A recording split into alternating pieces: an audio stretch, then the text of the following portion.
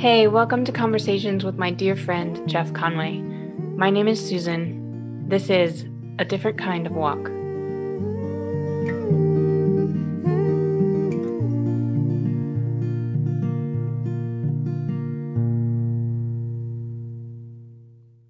Welcome back to A Different Kind of Walk. We are glad that you are here joining us today. I always encourage you to share these postings with friends so we can continue to expand our circle. So feel free to do that. Today, we're excited to have a very special guest, and I would like to invite Susan to introduce her. Hey, so today I'd like to introduce you to a friend and mentor of mine, Shanna Cummings. So Shanna and I met 13 years ago, and at the time she was one of the leaders of an edgy young church in Feasterville, Pennsylvania. And she was running a 10 bedroom community house Yes. that we called the Compound, but we'll talk about that more. Or the big house. The big house. And since then, she's been a pastor, a spiritual director, an incredible homeschooling mom and wife, and has continued to be a support to my community in Bristol from afar. So, Shanna, welcome. Oh, thank you so much. That was a very kind introduction, and it certainly has been my privilege to know you. So thank you for having me today. So one of the reasons why I wanted to have you on the podcast was because when Gary and I were first church planting and first dating, we learned a lot about community and hospitality from you. So I figured we could talk about the big house, the Compound. So how did it get started and what did it become? Oh, the big house was such a huge part of our lives. It is to some extent really sad to me that it's in my past now. But I loved it. And it came from when Rob and I, my husband is Rob, and when we were dating and had just first gotten married, I really wanted to do something that looked like intentional life sharing, mentoring with young women who were aging out of the foster care system. And we were kind of exploring how to do that. Where were we going to make that happen? And I was, 5 minutes old and no clue about the system. So I really didn't know how that was all going to come together. And then lo and behold, Rob's mom invited us over for dinner one night and said, listen, she had MS and she's like, I can no longer manage this 7,500 square foot, 3-story ancestral home. I'm going to deed it to you. It's yours. Knock yourselves out. And I was like, oh my gosh. It's like all my Christmases come at once. This is going to be amazing. And of course, dreams sometimes when they find their feet are not as pretty. So it was a mess. And we ended up having to get 6 30-yard dumpsters. And there was untold quantities of some of the vilest trash you've ever seen in Western civilization that we had to remove. And then came the paper side of things, trying to make things happen. Working with the system is rarely easy. It is paperwork inhibitive. And we found ourselves in a legal struggle that was really difficult to deal with underage people and people who are now declared adults. And we eventually decided we would take people who would voluntarily come to live in this home. And very specifically said, I'm just going to trust that God's going to bring the people that we need. And in nearly 15 years of doing it, never once did I have a bedroom that was empty for longer than about a month.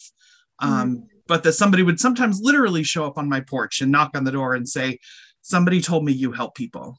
And I say, who are you and who sent you? And they, I am so-and-so, and I heard about you through this church, or I heard about you through this friend, or this person used to live there and said you could do what you need. And I was like, okay. And seriously, 15 years of people just showing up and saying, I need 3 months. I need a year. I need 5 years. I need this certain amount of time. And in that time, we would talk about everything from, oh my gosh, I'm getting married and I don't know what sex is, to how do you deal with money when, you have none? Mm-hmm. And all of the complicated questions in between. There were parenting questions. There were how to do your laundry questions. How do you make mac and cheese? We really just dealt with what does it look like to live life and to do it in an integrated way? And how do I knit that together back in myself? When so many of the people who came were coming from a broken place. Sometimes it was broken financially. Sometimes it was broken spiritually. Sometimes it was a combination of those. Sometimes it was family brokenness. I tend to believe that we're all broken. The question is how, and how does God fit healing for you and make it fit, and then retwine that inside brokenness and put yourself back together. That's beautiful. So, but before you go further, I just have a clarifying question. So Sure. When you were this young person with this idea, were you, did you have social work background at all, or ministry background? What drove it? Where were you at that point when then you had this vision for this beautiful It's so funny. Created? A friend of mine asked me that one years ago. She asked me, she's like, Sean, I don't understand this drive in you for social justice. You seem like a very typical, well-to-do suburban person. Like, you shouldn't be this driven about brokenness. But the truth is, I come from a broken background. My mom had 2 marriages before she would find the man that I would call dad. And they were married for 32 years before he passed. And those first 2 marriages were very broken indeed, and left a very broken little girl in their wake. So as I grew up, like, dealing with some of those pieces really drove my need for understanding of myself, which created an environment for compassion in others. And that drove me to camp. During college, I worked at camps, and specifically found a real passion and joy in working with teenagers who were able to have these really great conversations without the need for social artifice and like hiding behind something. Right. They're like, no, if they didn't like it, they're like, I don't like it. That's what's up. You're like, that's fantastic, because I can deal with a frontal assault. Like, I can deal with confusion and struggle around an idea or a goal or a purpose, or even something that somebody else put on you. I can deal with that. It's a little hard to deal with the like sideways comments, the veiled attempts at, snark and discussion. So I like teenagers for that. They're just really all out in the shop window. So that's sort of where it came from, is this my own personal brokenness and a need to understand how God was weaving me back together after environment and family and life sort of had broken me internally. And I'm still doing that. I still do that work today. Like, how do you put that back together inside when something fundamental was sort of snatched away really young? So this really started right out of college then? Oh, agreed. Yes, for sure. Wow. Okay. Yeah. Wow. Okay. That's beautiful. I feel like we should describe the house.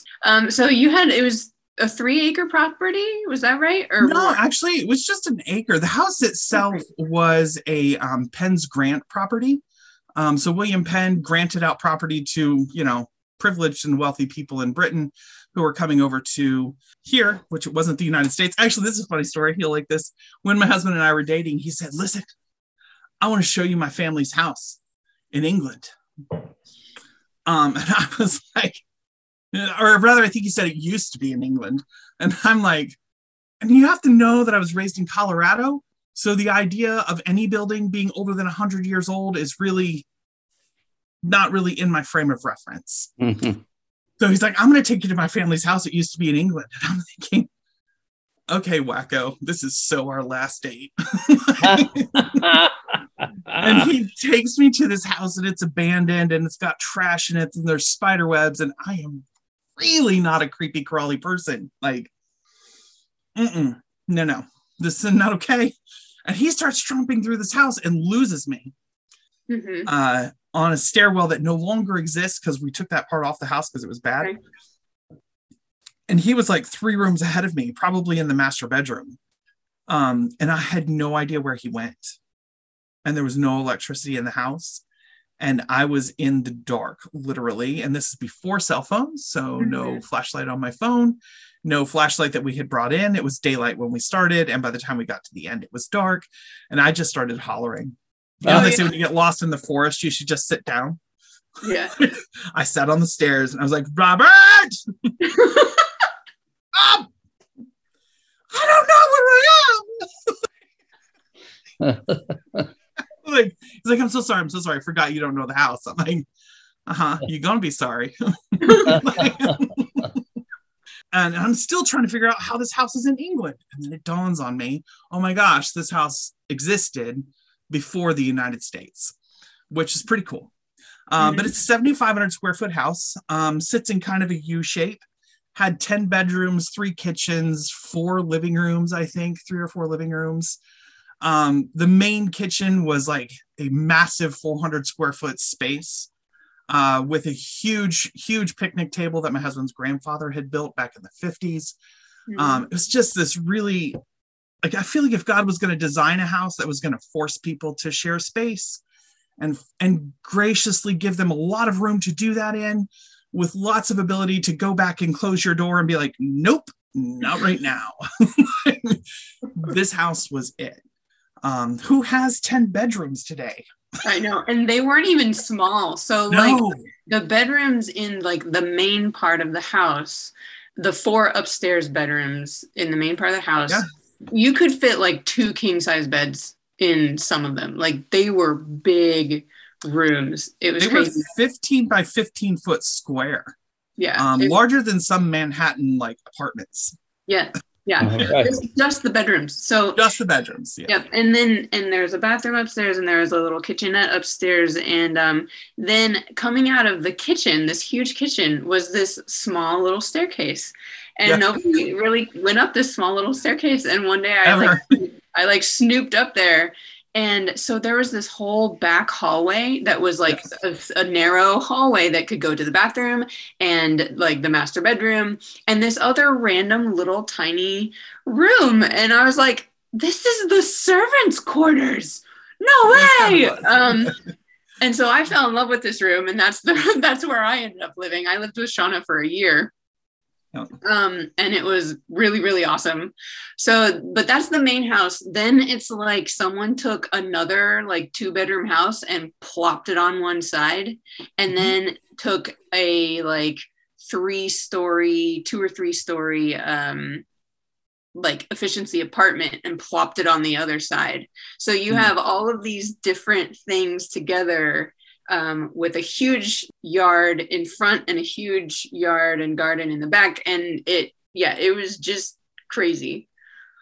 I think what was most interesting about that house, its structure is certainly fascinating. And if I was an architect, you could probably study for days. But what was super fascinating, because back in the day, they wrote deeds that spoke about not just the property itself. Certainly that was described. But also spoke to the nature of the ownership and what was being deeded and why. And this house had this just unbelievable history of living out hospitality. It was owned by the Quakers initially. And when they were building onto it, there's this story in this deed about how an aunt had lost her husband and was now widowed. And didn't want to get married again and had nowhere to go. And so they built on this whole addition just for her. And they deeded it to her. They empowered her by giving her property ownership in a time period when women owned nothing. They were not allowed to own things, didn't even have bank accounts. And here's this woman who had lost everything and came back to her family, and her family empowered her by giving her space, and not just space to live, but space to own. And I was like, oh my gosh, that gives me goosebumps. And then you read further and there's this story of like children who grow up and the son brings his wife home, and they add on to the other end so that mom and dad can move into the smaller space, and here the kids take over and pick up the mantle of caring for the family, caring for the property, and doing all those things. And I'm like, oh gosh, this is a beautiful thing that we've lost as society. Like we don't care for people who are not useful to us in some capacity anymore. Like we don't do that. And this house here is this living testament to that happening very intentionally, very legally. And then as we sold it, the people who were moving in, I was so pleased because I will admit that I sobbed pretty hard. I even do now when we left. I was like, man, I really don't want this house to go to a corporate owner. I don't want it to go to somebody who's going to put apartments in here or a dentist office or whatever. I really want it to have a heart. And this contractor came through and bought the house, and he lives there now with his wife, their kids, and their adult daughter who lives there with her husband and their daughter, and both sets of parents. And they have refitted the house so that they can care for all of these generations of people. Wow. And I just feel like the house has this gorgeous lesson to teach about caring for one another. And it was, the big house is probably one of my most influential teachers in my life about what space can do in terms of hospitality, in terms of creating an environment for us to live life together and to process life together. I've heard a lot of people talk about the table. You're invited to my table. That house gave us this luxurious opportunity to invite people to our lives. And that was amazing. That's great.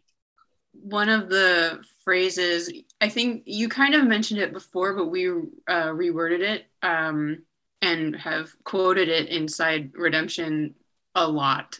And the phrase is just, it's not community until it sucks. Yeah. Preach. Yeah. Oh, you did change that phrase a little bit. Yeah. Yes.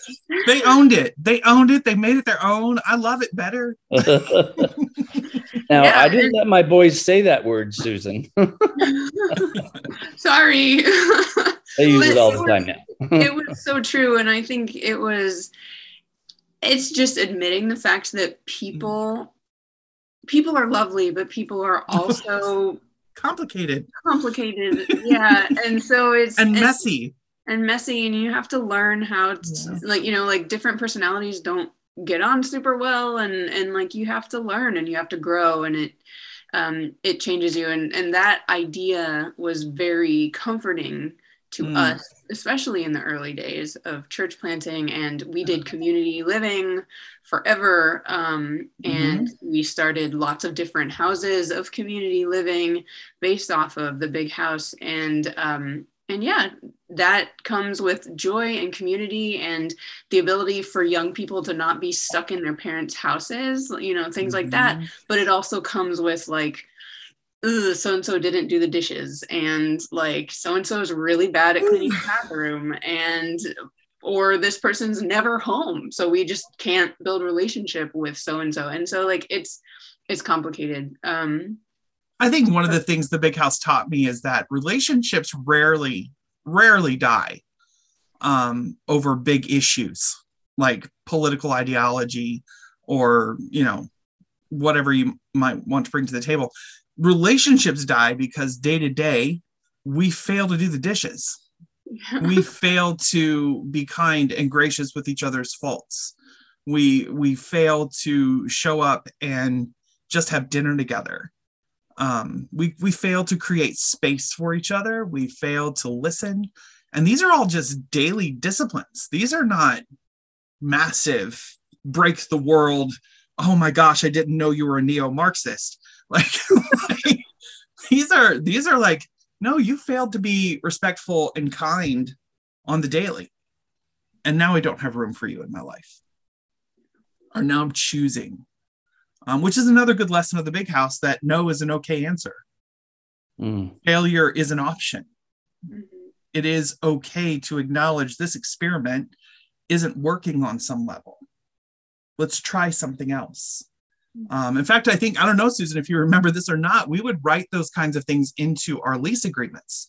Because I very, very strongly believed in lease agreements, not for myself. And I would say this out loud when we'd sign them. Say, listen, I'm gonna put this lease agreement here and we're gonna write it in and you're gonna contribute to it.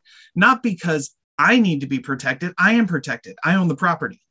I can kick you out today and be within my rights. But you need to be protected. You need to know that you have a legal leg to stand on and that there's room for you to come and say, listen, owner of the property with all the power, you don't have all the power and I need this space. Can we do this for me? And I think that's really important that you balance the tables as much as you can. Big House is a great teacher.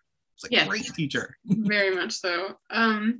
So people tend to think that it's crazy raising children with random people around. True story. Yeah. And so with you guys, you had way more random people showing up at your house and joining your house than we ever have. So what was that like for you? What was that like raising your son with people coming and going, people that you maybe didn't know super well? I know you were wise about who you had in the house, but you were also compassionate, and people are complicated. So yeah, what was that like? Well, once again, House to the Rescue is an incredible tool for parenting. Because one of the things that is really difficult to teach small children is boundaries. Not just boundaries that are physical, like we can't go through that door, that space belongs to somebody else in the house right now, but also emotional and personal boundaries. Bedrooms in our house were sacrosanct. And for Gavin in particular, who is an introvert, his bedroom was highly, highly prized. And we taught him that on purpose. And his toys as well. When he was little, I said, listen, I'm not going to tell you have to share your toys, because I've not met an adult yet who's forced to share their phone or their car or anything else they own. We do, and I think that is the nature of being generous and hospitable to do so, but we cannot constrain somebody to share their belongings. And so we started that lesson, and the Big House gave us the opportunity with him young. Listen, your toys are your toys, and you get to choose how you use them. First lesson, if you break it out of negligence, you replace it, not me. Secondly, if you don't want to share it, that's okay, but you also don't then get to play with it when other children are over. So those toys are going to go away. Bring out the things you are willing to be generous with. And he began to learn at the young, tender ages of 2 and 3 what it meant to have personal space and what it meant to be legitimately generous. Because he did errantly be generous with certain things, and then his toys would get broken and he would be so upset. And we learned, okay, actually, now I understand what I can share and what I cannot share, what I can be generous with and what I cannot be generous with. And the Big House on a much, much larger scale, we are out here without extended family. My family all lives states away. So for Gavin, the Big House, those became his aunts and uncles. The people who lived with us to this day are his aunts and uncles. Susan, he loves you, he remembers living with you. And the kids who lived in the Big House with us are his cousins. We still go to their birthdays. He still talks about them, texts with them from time to time. Like, those are his woven in, grafted in, extended family. And I think as a parent, especially a young parent, I was the oldest of 5, so I did do some pseudo parenting. My siblings are all relatively younger than me. I actually wasn't going to have kids. I'm like, I did this. Not going to do it again. And then we had Gavin, and I was like, okay, this is pretty cool. And I think as a young parent out here without access to extended family, the Big House was once again my very gracious teacher. And the people who lived in it taught me as much as I ever was able to create space or to mentor them. I learned so many times about what it looks like to let my kid absorb a truth or witness a pain and be able to talk about it in a space that was safe. All right, so this happened. The little kid next door stole your toy. That's hard to deal with because that's theft and you feel violated. And you lost your thing. That's grief. And you have to confront the sin. So now we have to have a hard conversation and figure out how to do it. Like, it was an unbelievable classroom for raising a child. And when we moved here, so now we obviously don't live in the big house anymore. I shouldn't say obviously, maybe you don't know that. We don't live in the big house anymore. We actually all processed a pretty hefty level of grief for the first year, living here without anybody else in the house and not having that access. So for Gavin in particular, like, no aunts and uncles running in and out of the house, no cousins, no people. And then the house got very quiet. We were all like, I don't know what to do with the silence. This is so weird. But it was a gift. And I mean, with every gift is its challenge, but I think that we are as parents who we are, and Gavin is as a child who he is, because the big house gave us space to parent and teach and talk and process in ways we never would have gotten if we didn't live there, especially being the parents of a single child. We didn't have siblings, so some of those corners got bumped off of him. He'll forever be an unusual only child. But he's also a very well-boundaried child. He'll tell you today, yeah, I'm done. I have to go. I'm going to go take a break. I'll come back in a little bit, or I can't do that right now. I don't have enough energy. We have a very clear rule in the house. Like, he'll probably, I don't know, 3 or 4 times a semester during school, he'll just be like, Mom, I am done. No spoons in the drawer. I got nothing left. I need a mental health day. Do it. His grades are great and he communicates well. Like, yeah, take it. I think it's one of the benefits of raising a kid in an environment like that is they now know. Right. Like, that's intrinsic. There's no teaching him that now. That's just intrinsic. Yeah. Like, which is really. So he's still with you in school. Yeah, he goes to Bensalem High School. He graduates in June, Lord willing.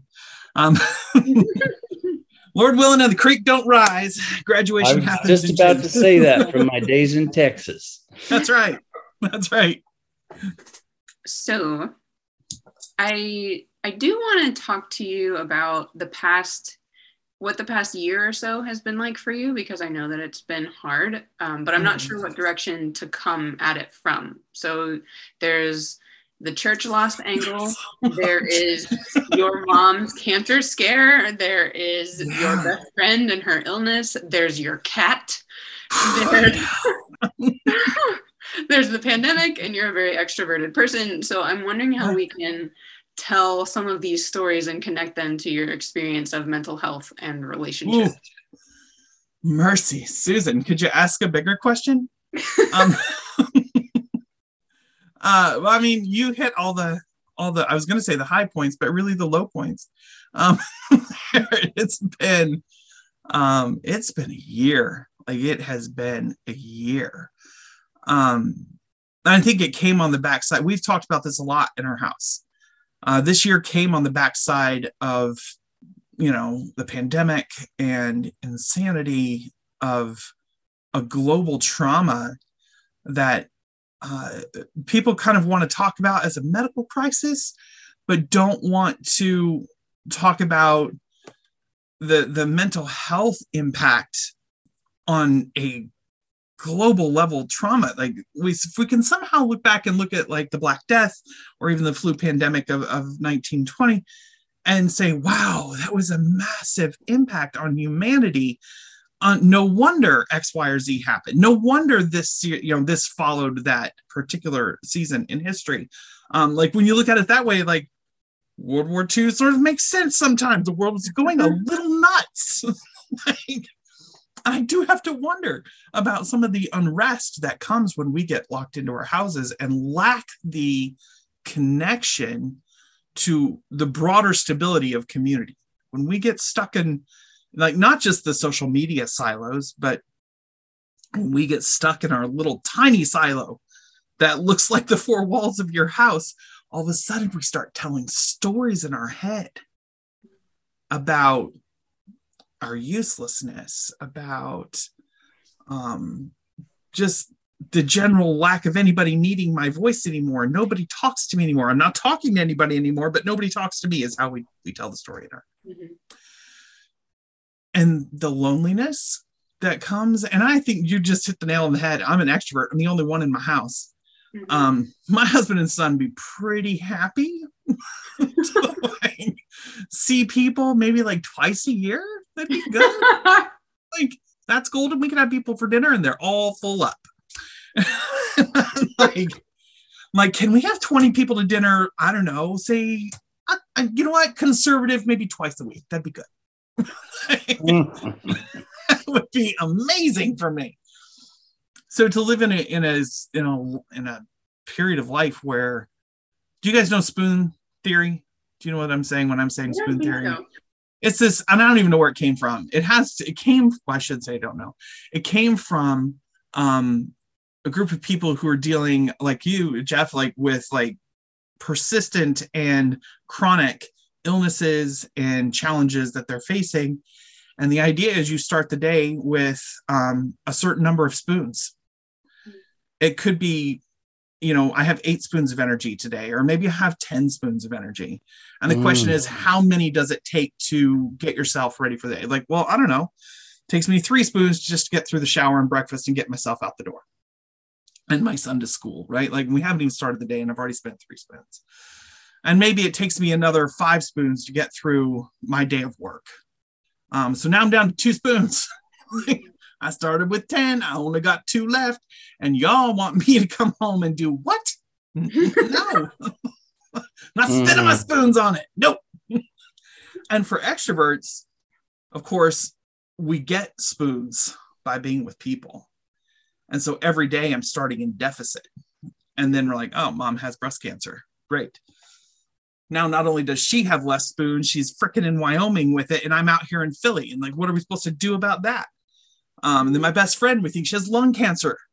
It's like happens like 6 weeks after my mom's done with breast cancer. And then dear friends lose 2 babies and she has a cancer scare. And then we lose my cat.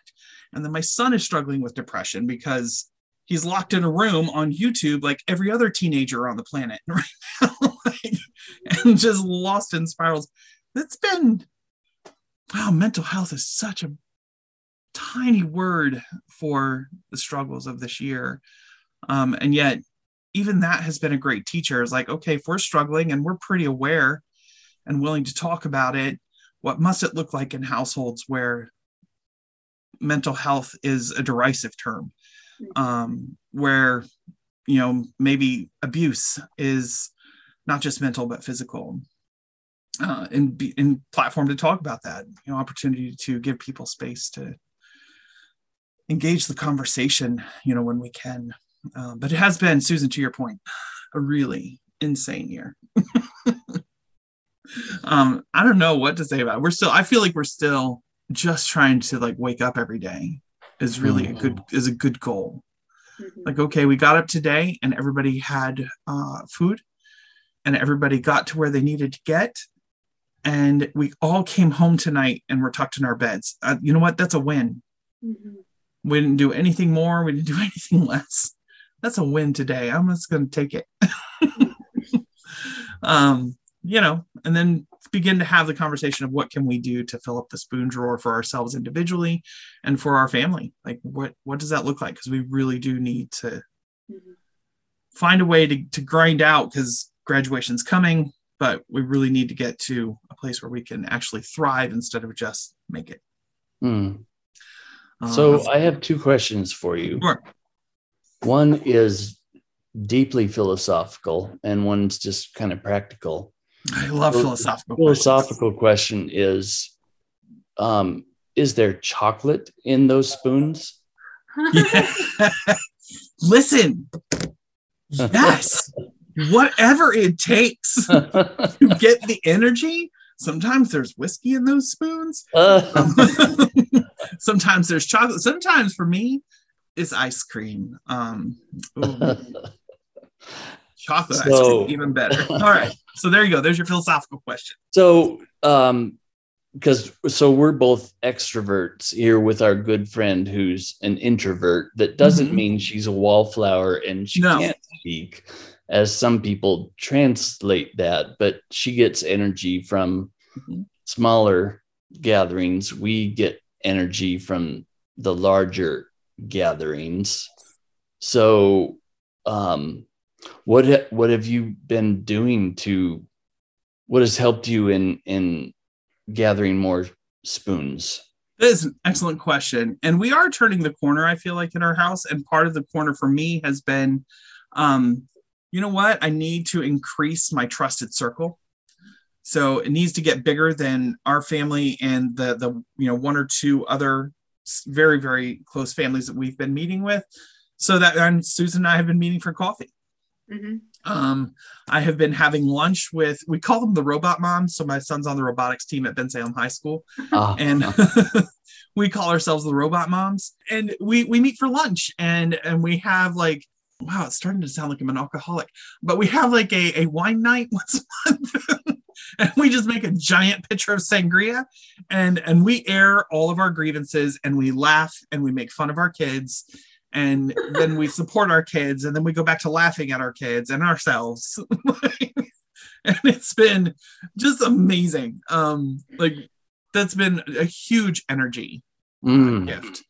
And then also acknowledging like that my needs for those kinds of spaces are not the same for my husband and son.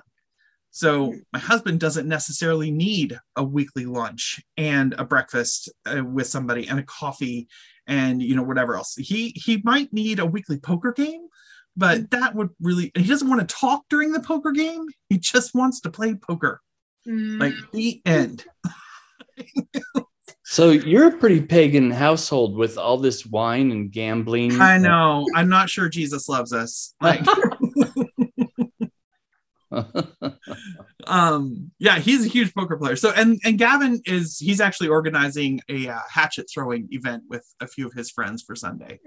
So really allowing each of us to, and my job in the house is, I feel, because I'm the talker, is to force those answers out of my introverts, because despite their lack of need to be with people all the time, they are getting a little dark and they do need to have some reconnection. Right. So really pushing my son in the last week or two to say, hey, I see that you're lonely. I see you're overwhelmed. Part of that is lack of connection. How are you connecting? Well, I don't know. Nobody wants to do anything. I'm like, has anybody asked to do anything? No. Have you asked to do anything? No. So is nobody doing anything, or has just nobody organized anything? He's probably nobody organized anything. All right, well, let's start there then. What do we want to do? Let's go throw hatchets. You all seem to enjoy that on your birthday. Let's do that again. Let's go to a movie. Let's do, whatever. And getting him to like re-engage. And my husband, same thing. I'm like, well, let's start the poker thing up again. Who do you want to play with? Who do we want to staff that group with? And how often do we want to do it? Probably weekly is not realistic in everybody's lives. So what's realistic? So that has kind of been what we have been talking about in terms of, let's fill the spoon drawer back up. Let's give ourselves some room to thrive. Right. And not just make it, which is okay.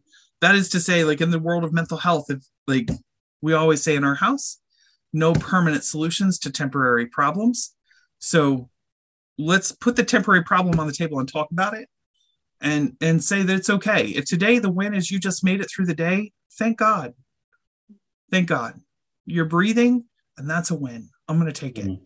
And maybe tomorrow there'll be a little extra spoons to talk about what we could do more. At least that's how we address it in our house. So really great question, Jeff. I like that. Thanks for joining us for A Different Kind of Walk. Until next time, live well.